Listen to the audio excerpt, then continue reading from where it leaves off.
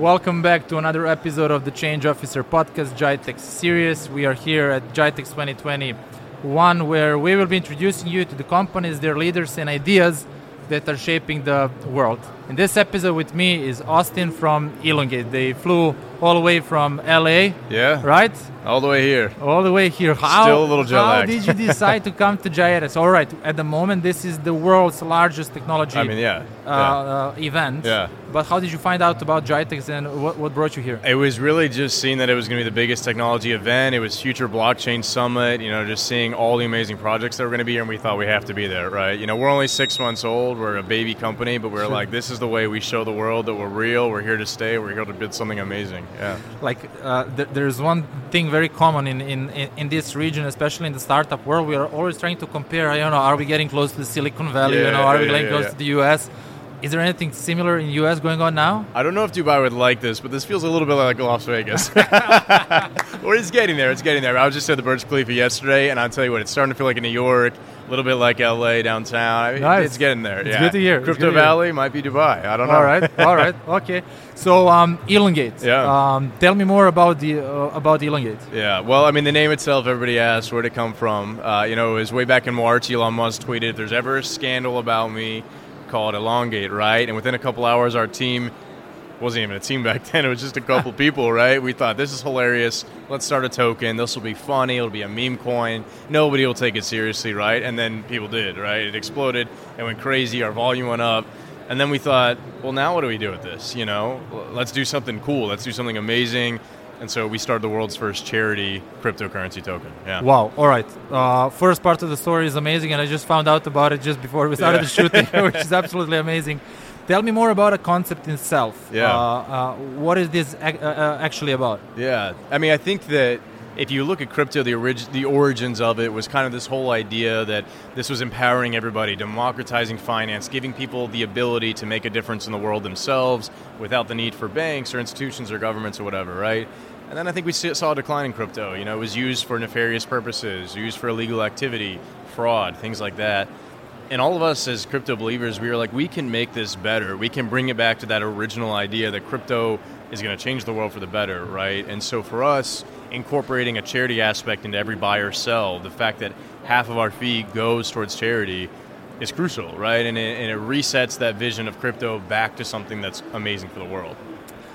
Maybe it's difficult, but if you had to explain to 6 years old, how does that whole concept work? You said half of that is going to charity. Yeah. How does it work, actually? If I was explaining to a 6-year-old, I would say, make money, make world better. I think that's what I would say. They would get it. All right. Let's increase it to 18 years old. As an individual investor, sure, you get automatic reflections from 5% of the volume. So just by holding it, you get a dividend. But then on the other side, charities are we've donated over $4 million. It's huge impact. Amazing stories that we've seen. People on the ground rebuilding houses, hospitals, schools, you name it. It's really cool. So basically, if I go out and buy $50 of your coin, $25 will be donated to charities. So not exactly that, and that's kind of where the difference is it's a 10% fee on the entire transaction, right? So $5 of your transaction would then go to the fee, so $2.50 will be the one that gets sent out to the charity. The other goes back to everybody else, right? That makes sense. Yeah. So we're not going to take half your money. That's the other thing. And so as an investor, it's an attractive investment because you get to invest. It's a fairly low transaction fee. The goal is for the coin to keep going up and up to the moon, right? And then that the fee part isn't just going to somebody's pocket. It's going to make the world better. Which is I think it's a great direction to go. Yeah. Now, you mentioned charities. Yeah. All right. What is the problem with charities that exist that you believe you're solving at the moment? Yeah. I think that we are disrupting the charitable philanthropy space because I think that charities have great missions, but really bad infrastructure, right? They have an infrastructure where you don't really know where the money goes. Let's say tomorrow I donate $100 to the Ronald McDonald charity, right? I don't know what they're doing with it. I see a couple videos of kids that are smiling at the Ronald McDonald houses, but I don't know if all $100 went to that kid or if $1 went, right? And so I think more transparency, more efficiency, more community involvement too. If only one dude at an office is saying, okay, the $100 goes to Sally and not Jerry, well, why didn't I get to have a say in that, right? And so we are trying to disrupt the charitable model with blockchain technology to have community more involved, to have the community know where the money goes, to make it more efficient, right? That's the dream of the future. Which is really amazing, because the topic of charities, and you said, although they came around a good cause, and they're doing this for the best, obviously, but the very nature of how their structure is very operational. There's a lot of expenses that go around, operating a charity. So this could be a model that charities can leverage as well, exactly, right? Yeah, it cuts their costs down. I mean, the crypto community is known for being passionate.